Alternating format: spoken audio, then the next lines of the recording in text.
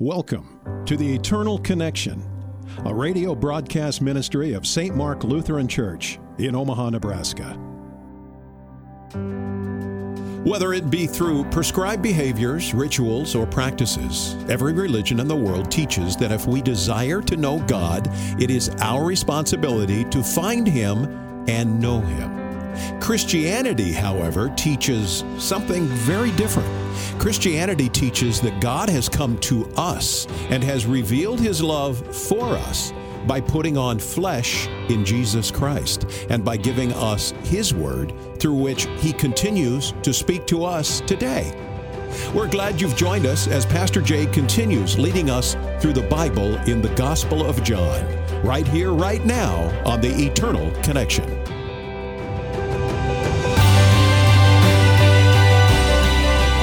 And once again, you are connected. Thank you so much for joining us on Trinity Sunday. Indeed, holy, holy, holy, the Lord God Almighty is with us in Father, Son, and Holy Spirit.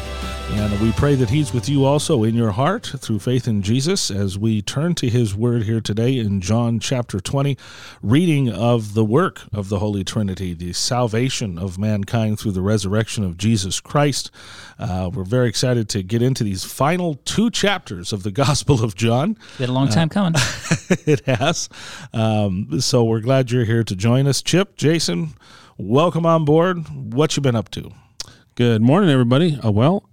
We just got back from a trip to the Phoenix area and had a small stint up to Sedona. And like I shared with you before the show, an amazing church on a big rock hill there. Got to pray in a really unique setting. So that's my highlight for the show today. Yeah, well, it's good to have you back. Thank you. Chip, what you been up to? I've been up to not a whole lot, a lot of work, but the Memorial Day weekend, I said I was going to do nothing, and I lived up to that practice. So we did a little cleaning, but other than that, there's clearly nothing going on around your house. No, we're celebrating the unholy Trinity in the J family now. Yes, the Lord has been merciful to bring Hezekiah, our third child, our second son, into the world. Yes. Yes, we have kind of been here and there and everywhere. This past week has been quite busy. He was early, about a week and a half early. We had a scheduled delivery, and he decided that it was time. Yeah. And the cool thing, not only is this Trinity Sunday, but it's also he's getting baptized this morning. He is getting baptized this morning, is amazing. Which is a wonderful thing, and we praise God for the salvation that comes to us, even the little ones, right? Jesus said, let the little ones come to me, because salvation's not our work. Right. And we're going to see that in spades in this resurrection account in John chapter 20, as even the disciples are slow to believe everything Jesus told them was going to happen as it's happening. They have to have that gift of faith given to them, and that's what we're going to read about today. So open your Bibles to John chapter 20, starting in verse 1, while Chip prays for us.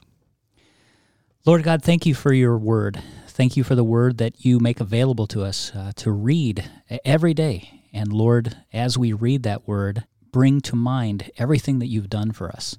You were born, you lived, and you died specifically to save us from the wrath of your Father that you took on yourself. Lord, also bless the newest J member as he is received into your kingdom, Lord, through your word and your word connected to the water in the holy baptism that you promised where you would be, Lord. Be with us this morning.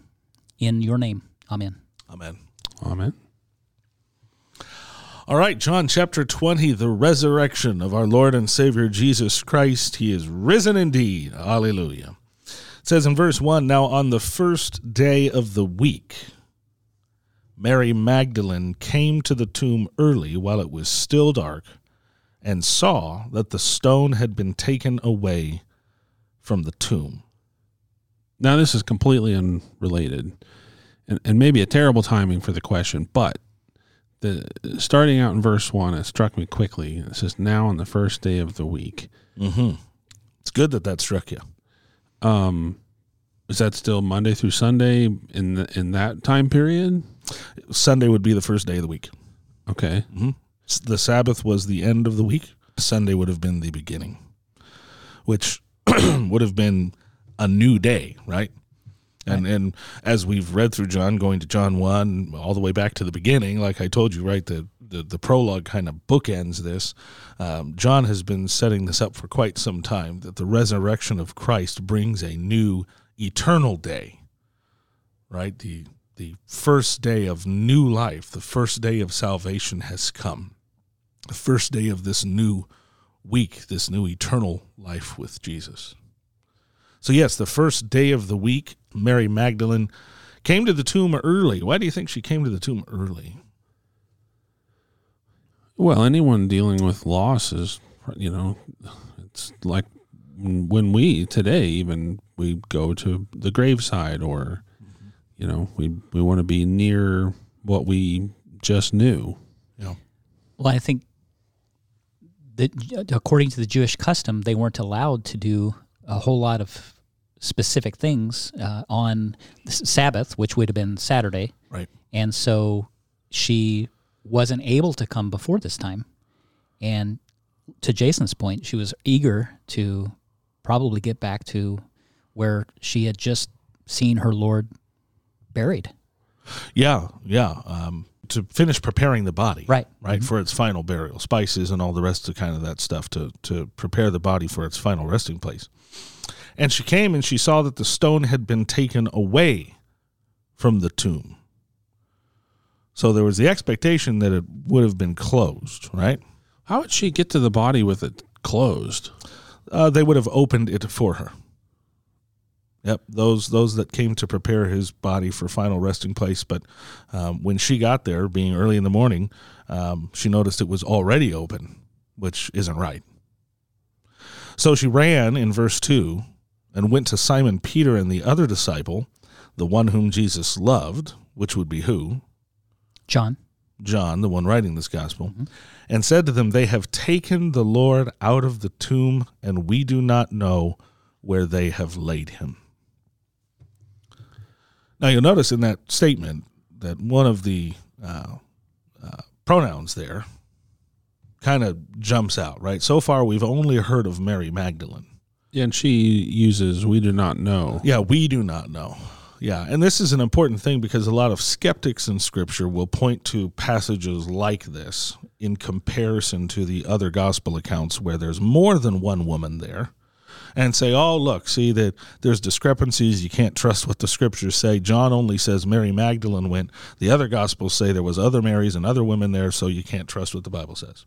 Well, just because John's talking about and focusing on one of the women that went there and her story doesn't mean that he's saying the other ones weren't there. Right.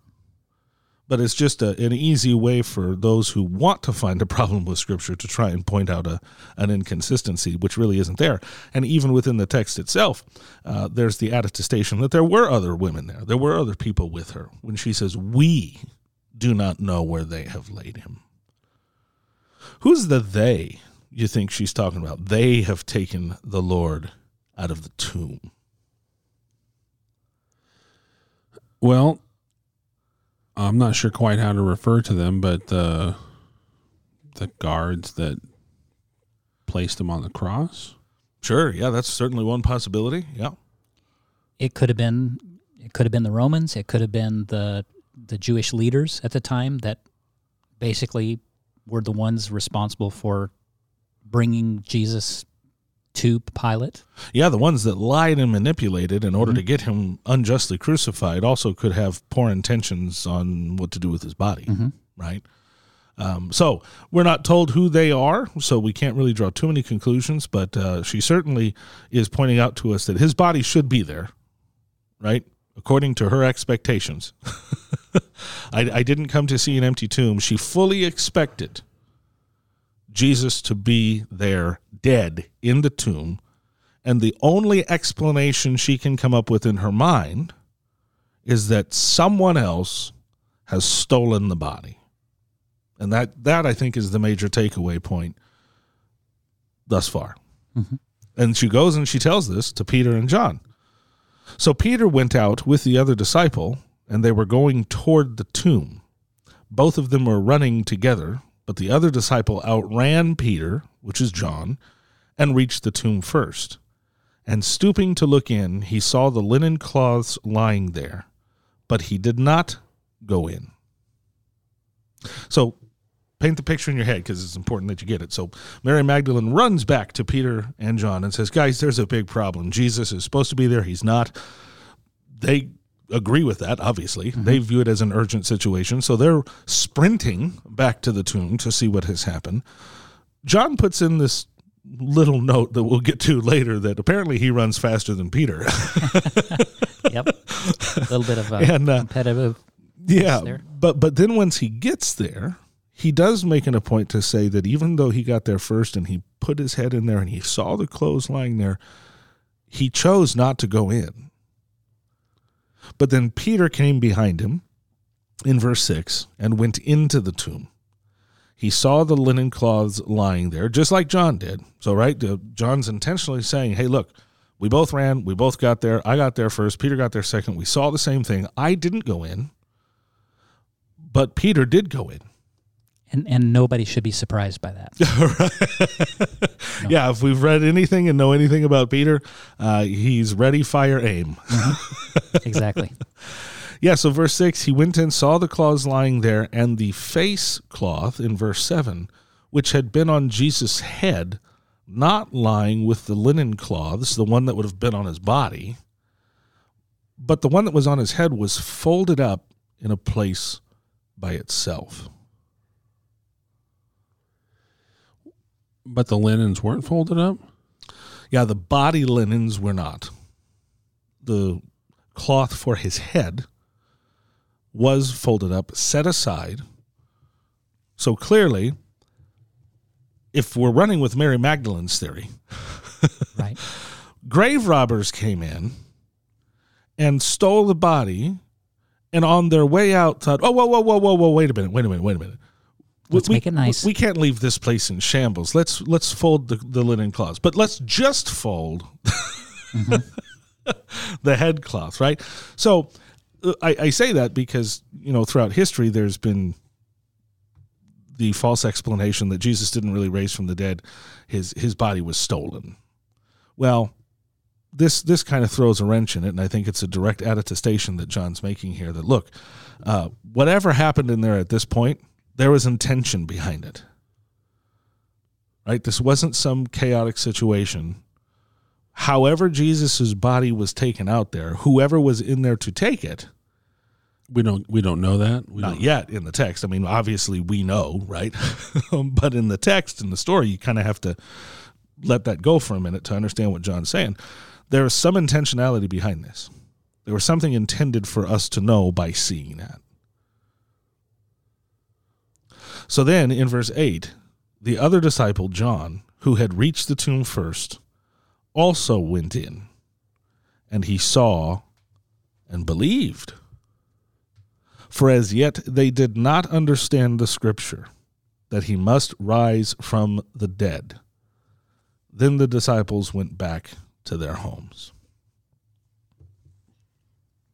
So that is a little bit confusing in that it says in verse 8, at the end of verse 8, he saw and believed, but then in verse 9, but they didn't understand the scripture that he must rise from the dead. So the obvious question here is, okay, so what did he believe at this point? Mm-hmm. Yeah. Well, yeah, and if he rose from the dead, where did he rise to? Yeah, the question is, what do they believe he rose from the dead yet? What do they believe? It says the other disciple who reached the tomb first went in and he saw and believed. But then John very intentionally gives you this follow-up comment as if to say, before you think you understand what I just said, I need to remind you that at this point, as of yet, which is what that means, and you can translate it a couple of different ways, but at that point, in that moment, they still did not understand the scripture that he must rise from the dead. So then what did he believe? Someone stole it. Yeah, he believed what Mary Magdalene told him, right? Because she came and said, someone has taken the body of our Lord. And there would be every reason for Peter and John to be like, I I don't necessarily think that's what happened, but we'll come check it out. Now, why would they be hesitant to believe that? If you go to the Gospel of Matthew, starting in chapter 27, verse 62, it says, "The next day, that is after the day of preparation, the chief priests and Pharisees gathered before Pilate and said, 'Sir, we remember how that impostor,'" Jesus is who they're talking about, "said while he was still alive, 'After 3 days I will rise.'" So they're remembering what Jesus said in the temple, that tear down this temple, his body, and I'll raise it again in 3 days. "Therefore, order the tomb to be made secure until the 3rd day, lest his disciples go and steal him away and tell the people he's risen from the dead." So this is an incredible turn of events, right? So the Pharisees and Sadducees give testimony to exactly what Christ said. This is what he said. There's no doubt about it. He said he was the Christ. He said he was the Son of God. He said he was going to die and rise again on the 3rd day, and we're going to stop it. And how are we going to stop it? Pilate, you put a battalion of soldiers in front of that tomb and put the seal on it. And that's what it says in verse 66. "So they went and made the tomb secure by sealing the stone and setting a guard." Now, what that means is not only did they seal the tomb, but you put the seal of Caesar across that. If you tamper with that, It's death. it's death. So this, I think, is why Peter and John may have been just a little hesitant, right, to say, to come to the conclusion that, hey, his body's gone. Why would Mary not have the same hesitation? What do you mean? Hesitation to what? To draw that conclusion that it had been stolen. She didn't seem to be worried about the Caesar's, seal. Well, because she saw it. It was already open. And if we go to the other accounts, what happened was an angel came down, shook the earth. The guards were terrified, and they ran away. So the guards weren't present. No. She comes to the tomb. Guards are gone. It's open. Yep. She's there. It's not light yet. Barely light, probably, yeah. And so this does not look good at all. And so you have to imagine in the minds of Peter and John, they're like, Pilate put a battalion of soldiers there and the seal there. No one is stealing the body. And you know what? They're right. No one did steal the body. But they're like, we're not going to be, they didn't want to be accused of stealing the body and opening that tomb, is what you're saying. They wanted to go and check out what exactly Mary Magdalene was talking about. I'm saying they had their doubts. And this is all going back to John chapter 20, when John says he saw and believed. What did he believe? He believed that the body was not there, that the tomb was empty. Why did he believe that, and what did he think that meant? Well, John's telling us in verse 9, that didn't mean we believed he was risen from the dead. As of yet, we didn't understand those scriptures, which is incredible because Jesus has done what he said he's going to do multiple times. Right. Even He the told them. Pharisees, even the Sadducees are reminding Pilate of what Jesus said. And yet the disciples who heard it many times aren't believing yet. And John tells you as much. Oh, we believe the tomb was empty. We saw it, just like Mary Magdalene said, and we believed her. But that does not mean we believed what actually happened. Something else had to happen before they would be able to truly believe and see. Well, and I think we can all identify with that to a certain extent because we've all had something happen where it's so unusual or so unexpected that it just takes us a bit to mull it over and over in our mind, kind of with awe and unbelief about what we witnessed, and our mind can't really wrap around it. Now, unlike that example, this example is purely because of who was to come that would seal their belief, which is the Holy Spirit. Mm-hmm. But I have had several times in my life where I've had something happen, and it was so bizarre or out of the ordinary that it just took me days. It defied to go. your expectation. Right. There you go. That's a good way to put it. And that's exactly what's happening here. Yeah. They did not expect because they did not yet believe. right? As they should. Right. They certainly believed in Jesus, but they did not have the faith that he desired them to have yet. And he told them this, right? That's what we've been reading this whole time in his last words to his disciples. You're not going to get it. You're going to run away. Your faith is going to fail, but I'm going to be faithful to you. And that's what we're going to see happen next. So it's like a very big aha moment. Not yet. Not yet. John's setting that up for us, and he's doing it by revealing to you kind of what we all say we want in order to believe. I need to see it to believe it. Well, John's saying, hey, we saw it. Peter and I both saw it. We saw stuff that defies explanation. And seeing it is not what brought us to believe. No, we couldn't see what actually was happening until we believed. So the question then becomes, how are they going to believe? I mean, that's really what you're left with at the end of verse 10. Mm-hmm. They're going back home, not understanding the scriptures. You almost get to a point of frustration because we have this in common with the disciples. You've seen it. You still don't believe, and you're just going back home as if this didn't happen, even though he told you it was going to happen. We're definitely built with an enormous ability to create doubt. Well, yeah, we're born in sin. Yeah. Yeah. I mean, it seems so much easier though to put that big doubt wall up on anything. Well, and I think it's especially when it comes to the truth of Jesus Christ, because it is the truth.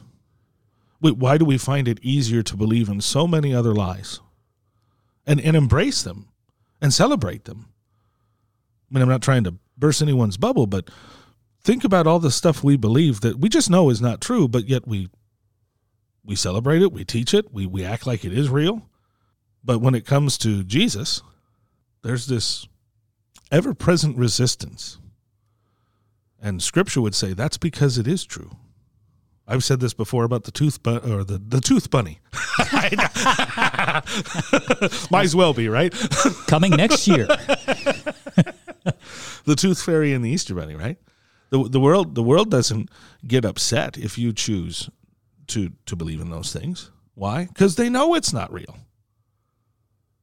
But if you believe in Jesus, the world's got a big problem with it. Why? Well, because it's the truth, and we know it, even if we fight it, even if we resist it.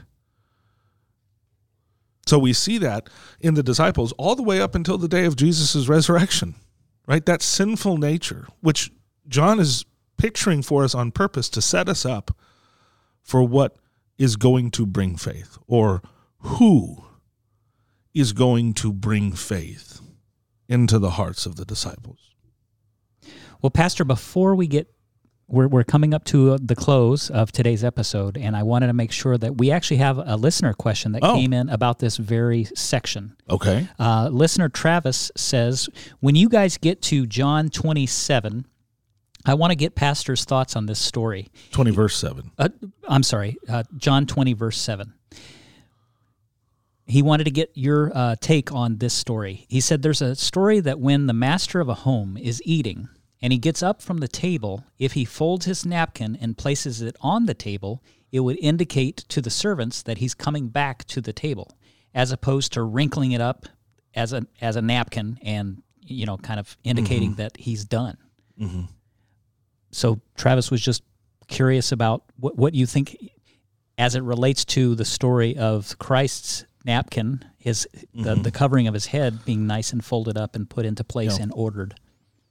Yeah, and I'm assuming the implication is that by folding up the headcloth, it would indicate he's not done. Right, he's coming back. He's coming back. Yeah, I've heard that quite a bit. I don't feel comfortable saying if I can say 100% that that's historically true. I would need to do a little bit more homework on that. I would say when I've heard it, my only hesitation with that story is what is he not done with? Because when we say when he's not done yet, Christ declared on the cross it's finished, right? So he's not coming back to finish anything. It's done. It is done. True. It's completely finished. He's coming back to take those who believe it's finished with him. So, any analogy, right, and this is true in sermons and everything, any analogy or illustration we give is always going to break down at some point to explain an almighty, omniscient, omnipotent God. You mean like explaining the Trinity with an egg? Well, yeah, with an egg or an apple or ice, water and vapor, yeah. Yeah, I would say it's that illustration does, however, communicate, like I talked about in the text, intent.